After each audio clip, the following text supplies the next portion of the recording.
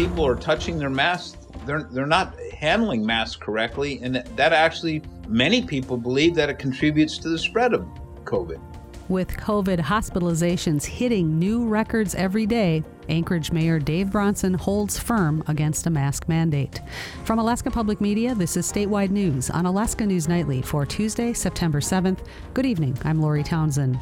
Also tonight, supply chain woes are making it difficult for Newtalk to finish relocating. We got 48 lights that are trapped somewhere in Tennessee floods to finish the lighting. Those stories and more tonight on Alaska News Nightly.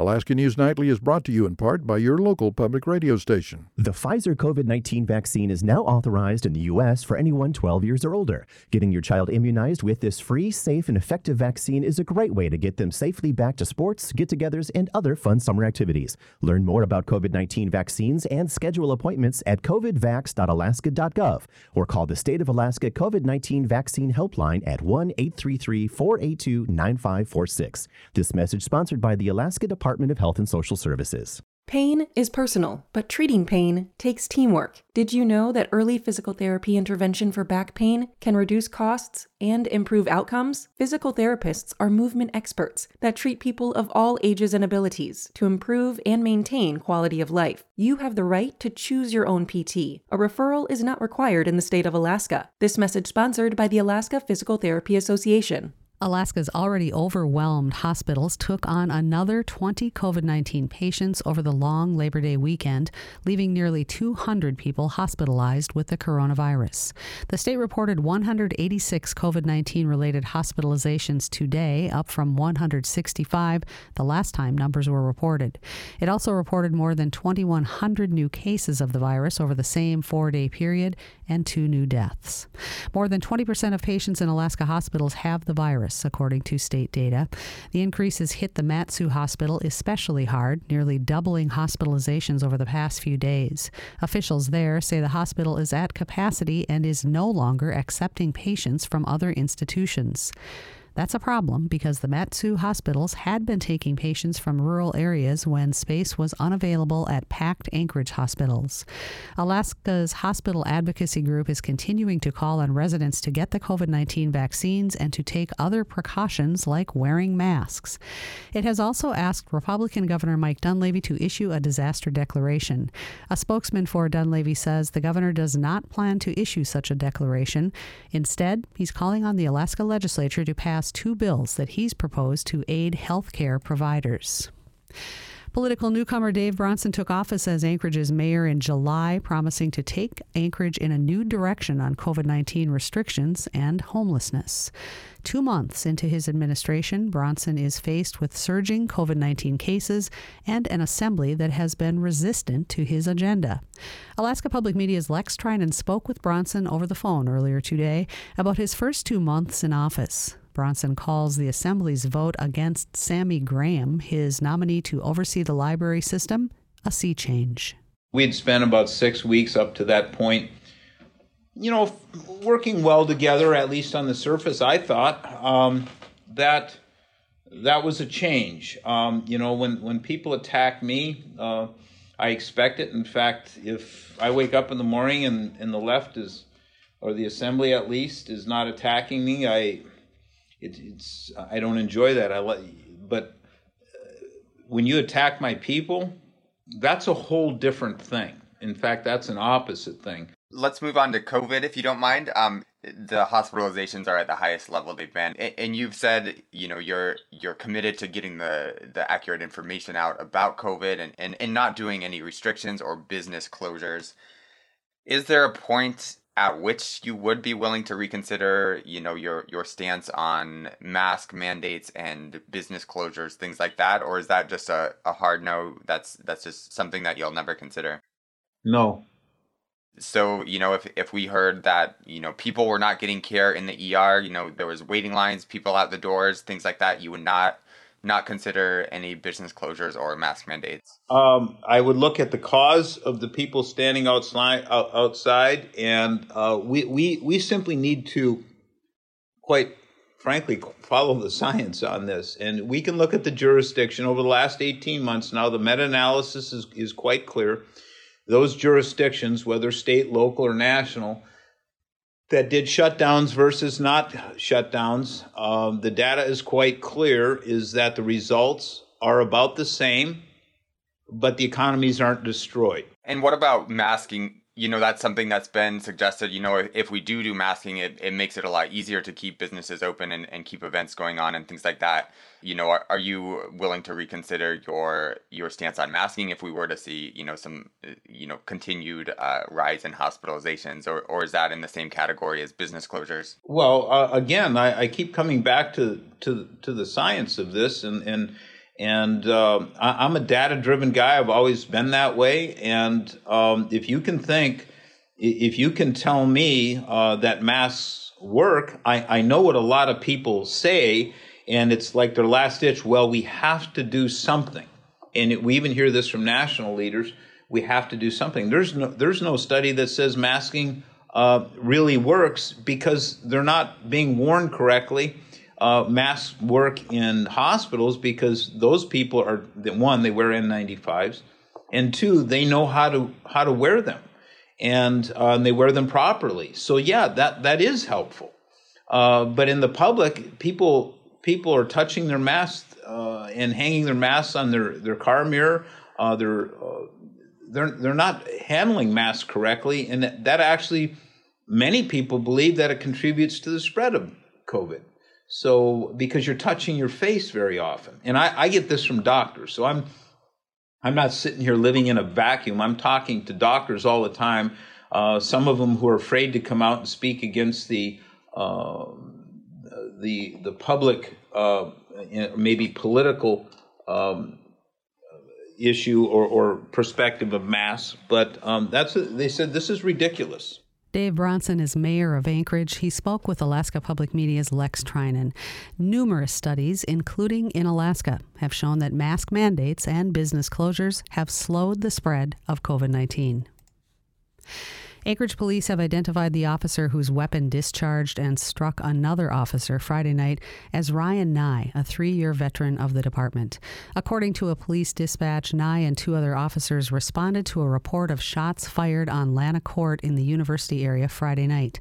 Officers arrived and approached a suspect, 29-year-old Justin Constantine.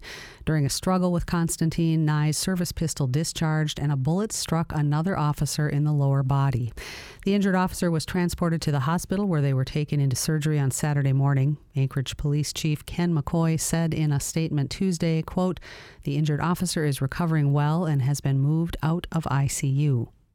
As of Tuesday, police have not provided further explanation about why the firearm discharged. The State Office of Special Prosecutions is reviewing the incident. McCoy says the results of the investigation will be made available to the public. Constantine was also taken to the hospital with non-life-threatening injuries. He was arrested and now faces several weapons charges. Still to come on Alaska News Nightly, local fishermen are thrilled that a Nikiski Lake has hundreds of newly stocked rainbow trout. Things I really want to do is be able to have people come down here, bring their kids down here, and have maybe a one weekend ice fishing contest. That's ahead. Stay with us. Alaska News Nightly is brought to you in part by your local public radio station. The Nature Conservancy in Alaska is engaged in an exciting new effort, the Alaska Climate Opportunities Assessment. Join in on the virtual conversations featuring expert Alaskans and learn about innovative efforts to implement bipartisan climate solutions and mitigate the worst effects of a changing climate. Learn more and read the specially commissioned reports at nature.org/AK Climate Opportunity. This message sponsored by the Nature Conservancy in Alaska. With Newtok continuing to erode at alarming rates, the urgency to move grows by the day. But construction in Muktivik, the new village that will replace the eroding one, has been slow the past 2 summers. COVID-19 is a big reason why. KYUK's Greg Kim reports on the progress of the relocation effort and how the pandemic has affected it. 9 homes in Muktivik remain unfinished and unoccupied since they were started last summer. Nobody has moved from Newtok to Muktivik in 2 years since 2019, when about a third of the community's 350 residents migrated over. Newtok Acting Tribal Administrator Philip Carl explains part of the reason for last year's slow progress. We couldn't get any cabinets because of this COVID thing. Many manufacturers for cabinets, stoves, and other household items had either shut down or drastically cut production due to the pandemic. Patrick LeMay is in Muxtavik leading the construction effort. LeMay says those material shortages have continued into this year. We got 48 lights that are trapped somewhere in Tennessee floods to finish the lighting. There's a shortage of fire extinguishers in the nation. The supply chain has been a disaster. But the material shortage is just one way COVID-19 has slowed construction in Muxtavik. LeMay says the other reason is the virus itself. 3 of my guys went home for the weekend, and they all got together on a Friday night just to relax, and they all called me on Monday and said we all have COVID. LeMay said that 3 local workers from Newtok were infected with the virus last month. Then, nearly all the remaining laborers chose to stop working due to concern over a COVID-19 outbreak in the community. They were just seeing so much COVID going around, they all just decided to go home, stop work until they can get tested. The outbreak was the biggest Newtok had experienced since the pandemic began. 32 Newtok residents tested positive for COVID-19 in August. Newtok had only seen a few cases before that. The community's vaccination rates are lower than the regional average. About 42% of Newtok's entire population is vaccinated, compared to about 50% for the entire YK Delta. Acting Tribal Administrator Philip Carl says he doesn't know why people in Newtok aren't getting vaccinated. He says he encourages people on VHF to get the shots, but he himself hasn't received one. Because I might get sick or something. Side effects from the COVID-19 vaccine can include tiredness, headache, chills, and fever. However, the Centers for Disease Control and Prevention say these should go away within a few days and that serious side effects are extremely unlikely. People are more likely to get seriously sick if they're unvaccinated and exposed to COVID. A recent CDC study showed that unvaccinated people are over 29 times more likely to be hospitalized with COVID-19 as unvaccinated people. The decline in construction in Muxtavik since 2019 isn't just because of COVID, though. The project's funding has also declined.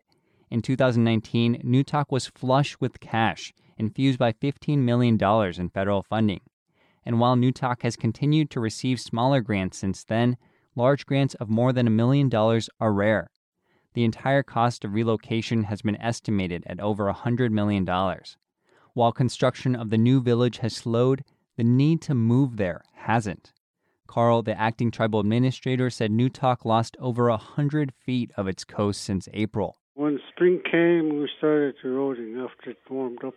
After that storm, we lost more. Carl said the community demolished several teaching housing units that were near the water's edge. On the other side of the river in Muxtavik, the community is finishing up a new duplex for teachers. It's also finishing the 9 homes that were started last year, and the AVCP Regional Housing Authority is adding 2 more. While not as fast as it'd like, Newtok is making progress towards a new future in its new home. In Bethel, I'm Greg Kim. Most commercial property owners in Juneau are smarting from their tax bills this year after the city raised the assessed value of their land by 50%. City officials say this is just the first step in a multi-year correction to fix a decade of neglect in the annual assessments of commercial properties. Those values directly impact tax bills and the balance of who's paying for city services. But the owners of hundreds of affected properties think this first step already overvalues their holdings. As KTOO's Jeremy Shea reports, they're fighting it. Hold on, do not go anywhere. Peggy Ann McConaughey is a real estate broker in Juneau who teaches classes for other real estate professionals.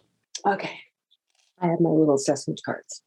She has a handful of mailers that the Juneau Assessor's Office sends every April to property owners. And my husband and I own the building that's also known as Psycho-Alaska Building, and it is a building that we are appealing the 2021 assessed values on right now.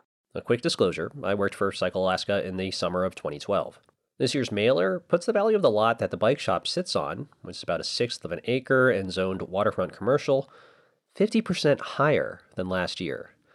That also means she owes about $1,600 more in property taxes this year. It's not something that makes me kind of happy. If my property was worth over $1 million, That's after the building is factored in. I'd say I'd put it on the market today and try to sell it, although there's no market for it all. McConaughey says that's one of the problems with the assessor's methodology. She and other property owners don't think the new assessments capture how volatile the commercial real estate market is in Juneau. There's the pandemic, of course, but McConaughey says there's also been longer economic trends that years of flat assessments did reflect. We live on the vagaries of us being the capital city. And when you have a capital city that goes through things like oil was $100 per barrel, but goes down to zero, that affects my business and my building just as it affects most other people's businesses and other people's buildings. So that is not necessarily true that the properties go up. He's wrong. The assessor is actually a she, but keeps a low profile because her work is supposed to be free from public and political influence. Instead, City Finance Director Jeff Rogers has been the public face of the assessment issues. Explaining the correction and justification is complicated and technical, but a big piece comes from the assessor comparing known sales prices over the last 5 years with the city's assessed values. For commercial properties, sales prices on average were much higher. Rogers says the data indicates that the commercial real estate market isn't as volatile as unhappy property owners think. Still, the owners of 207 commercial properties filed appeals this year. There's nothing about the appeals that makes me think that we have made a global error. We have demonstrated in a number of analyses that the vast majority of commercial parcels have not seen any increase to their base land value in a decade or longer. Some of those appeals are being resolved through conversations with the assessor's office. Most are pending with the Board of Equalization for individual hearings and decisions. The board is a panel of volunteers appointed by the Juneau Assembly. Rogers says he wants all of the appeals to be fully settled by the end of the calendar year. But with so many outstanding appeals, it's not clear if that soft deadline will be met with the regular process. Rogers says lawyers for the city and a group of property owners are trying to see if there's a way to hold a group hearing. Rogers acknowledges that the abrupt change feels unfair to commercial property owners, but there's a whole other class of property owners paying more than their fair share, because residential property assessments have been rising more or less in line with actual market values. So if you are a residential property owner and you've owned your property over time, you have borne an increasing burden of property tax for the borough, for the provision of police and fire and all the other services the city provides, because commercial land has been underassessed. Juneau's local elected officials have been learning about the issue. Mayor Beth Weldon says they don't have many options to intervene. One action the Assembly did take recently was to give property owners a partial reprieve on their tax bills this fall. They can pay most of their bill on the regular due date and the rest by the end of the year. Those due dates apply even if an appeal is pending, but Rogers points out that if a property owner wins their appeal and they overpaid their taxes, then a state law requires that the city refund excess taxes plus interest at a generous 8% annualized rate. In Juneau, I'm Jeremy Shea. Alaska News Nightly is brought to you in part by ScanHome, Alaska's headquarters for contemporary home and office furnishings since 1984, with statewide shipping. More at scanhome.com. A new community-based statewide Women Veterans Visibility Project is named after Mary Louise Rasmussen, a retired colonel who served as director of the Women's Army Corps and paved the way for so many women in the military. After leaving military service, she continued to serve the community here in Alaska, and her legacy is honored with the Operation Mary Louise Project. Learn more and become involved at OperationMaryLouise.org. This message is sponsored by the Alaska Community Foundation Women Veteran Fund. The Alaska Department of Fish and Game stocks some Alaska lakes with hatchery-grown fish for anglers. It unloaded hundreds of rainbow trout into a lake in Nikiski for the first time recently, and as KDLL's Sabine Pooks reports, it was quite the spectacle. Yeah, let her have 'em, Captain. 1 minute, there are 0 rainbow trout in John Hedberg Lake. Fewer than 30 seconds later, Fire in the hole! There are 700. Nikiski residents are cheering on fish culturist Chuck Pratt Thursday as he flushes hundreds of trout from a hatchery truck through a hose and into Hedberg Lake. It's the first time the Alaska Department of Fish and Game is stocking the lake, just off the Kenai Spur Highway in Nikiski, around milepost 23. Starting in 2022, the department will add 1,000 rainbow trout fingerlings to the lake each year. Yeah, if you have a hook, you can get them. Now, they're for the catch, hook, and line. All right.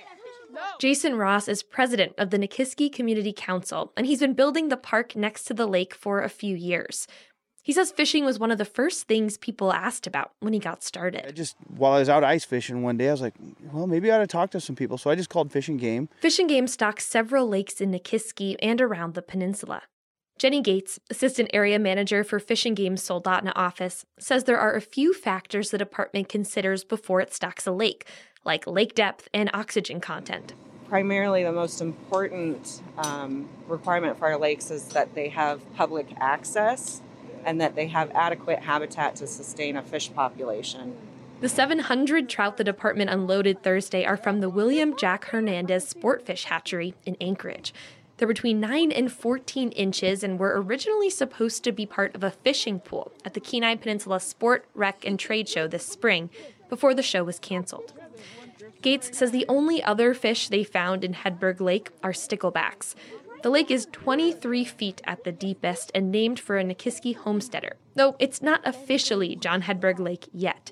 Ross says they're still working to make that title official. Gates says Fish and Game doesn't currently have a formal program to survey and sample stocked lakes. I'll probably come back in the spring and have a look at this lake and see how the fish did over winter. Set a couple of pike nets and variable mesh gill nets for an hour or two and see what we catch. Ross says he'd like to host fishing events at the lake in the winter. He's been working on making the park accessible for local recreationists with a track for bikers and ski trails in the winter. Tony Loop of Nikiski is building a community garden next door.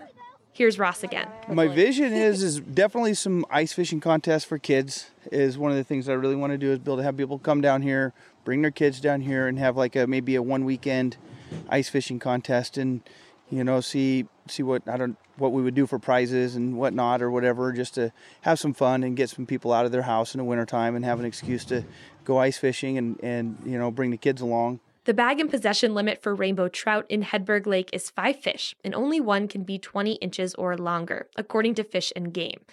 For more information on sport fishing regulations, head to the Department of Fish and Game website. For KDLL, I'm Sabine Pooks. Well, guys, what do you think? Does it look okay for them? The award-winning podcast This Land is back for a second season. This one examines the legal attacks on a more than 40-year-old federal law meant to protect Native children in the U.S. KMBA's Trip Krause talks with the host about what it takes to unravel the complex legal issues surrounding the Indian Child Welfare Act. The first season of This Land examined 2 legal cases that became incredibly important to criminal jurisdiction and recognizing tribal land. Cherokee journalist Rebecca Nagel is the host. I would say broadly the podcast is about cases that are important to federal Indian law and indigenous sovereignty that I felt like needed to be covered more. 2 cases pitted state jurisdiction over tribal jurisdiction in Oklahoma, where the Creek were forced to relocate from the southeast during the Trail of Tears in the 1800s. They signed another treaty with the federal government in 1856. Oklahoma never really recognized the Muskogee Nation reservation. And Oklahoma's main argument was, we haven't recognized these reservations in over a century, and so you can't possibly ask us to recognize them now. There was no real legal argument behind that. Eventually, those cases went to the U.S. Supreme Court, and the decisions reaffirmed the Muskogees still had reservation in eastern Oklahoma, but it's still a huge legal mess. Oklahoma continues to challenge the Supreme Court decision. Nagel pivoted from that story to another legal battle that's been brewing over the Indian Child Welfare Act, or ICWA. That's a federal law passed in 1978 intended to prevent the removal of Native children from their families and communities. Before ICWA, the federal government was adopting Native children out of their communities to white families. And a couple of things were going on. The federal government, under the BIA, had this program called the Indian Adoption Project, where it was literally trying to take Native kids and put them up for adoption for them to be adopted by white families. And the other thing that was going on that I don't think gets talked about as much is that there was just deep racial bias within child welfare systems. So, social workers were seeing Native kids being raised by an aunt or being raised by a grandma, but because they weren't being raised by the biological parent, that was child abandonment. The Association of American Indian Affairs published a report that said between 1941 and 1967, as many as 1/3 of Native children were separated from their families. And so it was a crisis, about 1/3 of Native kids were gone. And, you talk to elders and people from that time, and they'll talk about how there were communities, Native communities, where there just weren't kids. The Indian Child Welfare Act was passed in 1978. And so it was really created under this time where, white homes were seen as being inherently better than Native homes. And it's this remedial measure to stop that racism in the system. And ICWA requires that when child welfare workers consider the adoption of Native children, they must first consider the family, the tribe or tribes, or at the very least, another Native home. A years-long challenge to ICWA began brewing when a Texas couple, the Brackines, fostering a Native toddler, were told they couldn't adopt a child. Navajo Nation found a Navajo home, and because of ICWA, that's where the child was going to go. But then the Brackines sued. And the way that they tell it is that, ICWA was threatening to tear their family apart, and that they were told, they couldn't raise this child because he was Native and they were not. And so it was unfair to them. And it was also unfair to the child. And that the Brackines took their case to state court and then the federal court until a split decision in the Fifth Circuit Court of Appeals ruled that in this case, ICWA was constitutional in parts, but it wasn't in others. But that decision really only affects court cases in the federal Fifth Circuit, which covers the federal judicial district in Louisiana, Mississippi, and Texas. The actual story of the custody cases show why there's still a deep bias in the system against our families, against Native families, and especially Native families who are struggling with poverty or homelessness or other issues. Nagel said a lot of work went into producing the second season of the podcast. And this season, it was a story that we really had to uncover. And so we had to do a ton of legwork, one, to just get our hands on the details of these custody cases.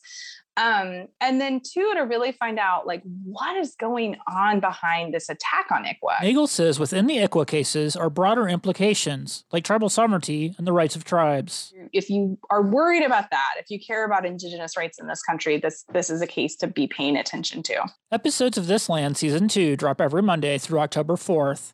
In Anchorage, I'm Trip Krause.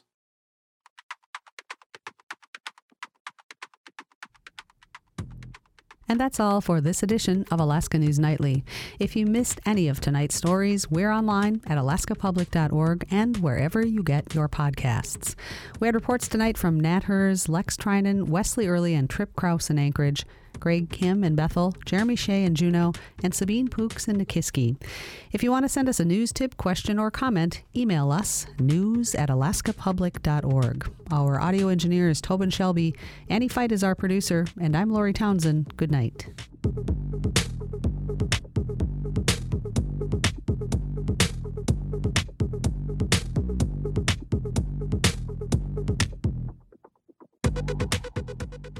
Alaska News Nightly was made possible by Alaska Air Cargo, connecting 21 Alaska communities to and from the lower 48 with scheduled shipping services. More information at alaskacargo.com. And by Alyeska Pipeline Service Company, proud of its ties to Alaska communities since 1977. Planned Gifts as a bequest to your local station builds a legacy that is long-lasting. Thanks for considering this option. This is Statewide News on Alaska Public Media.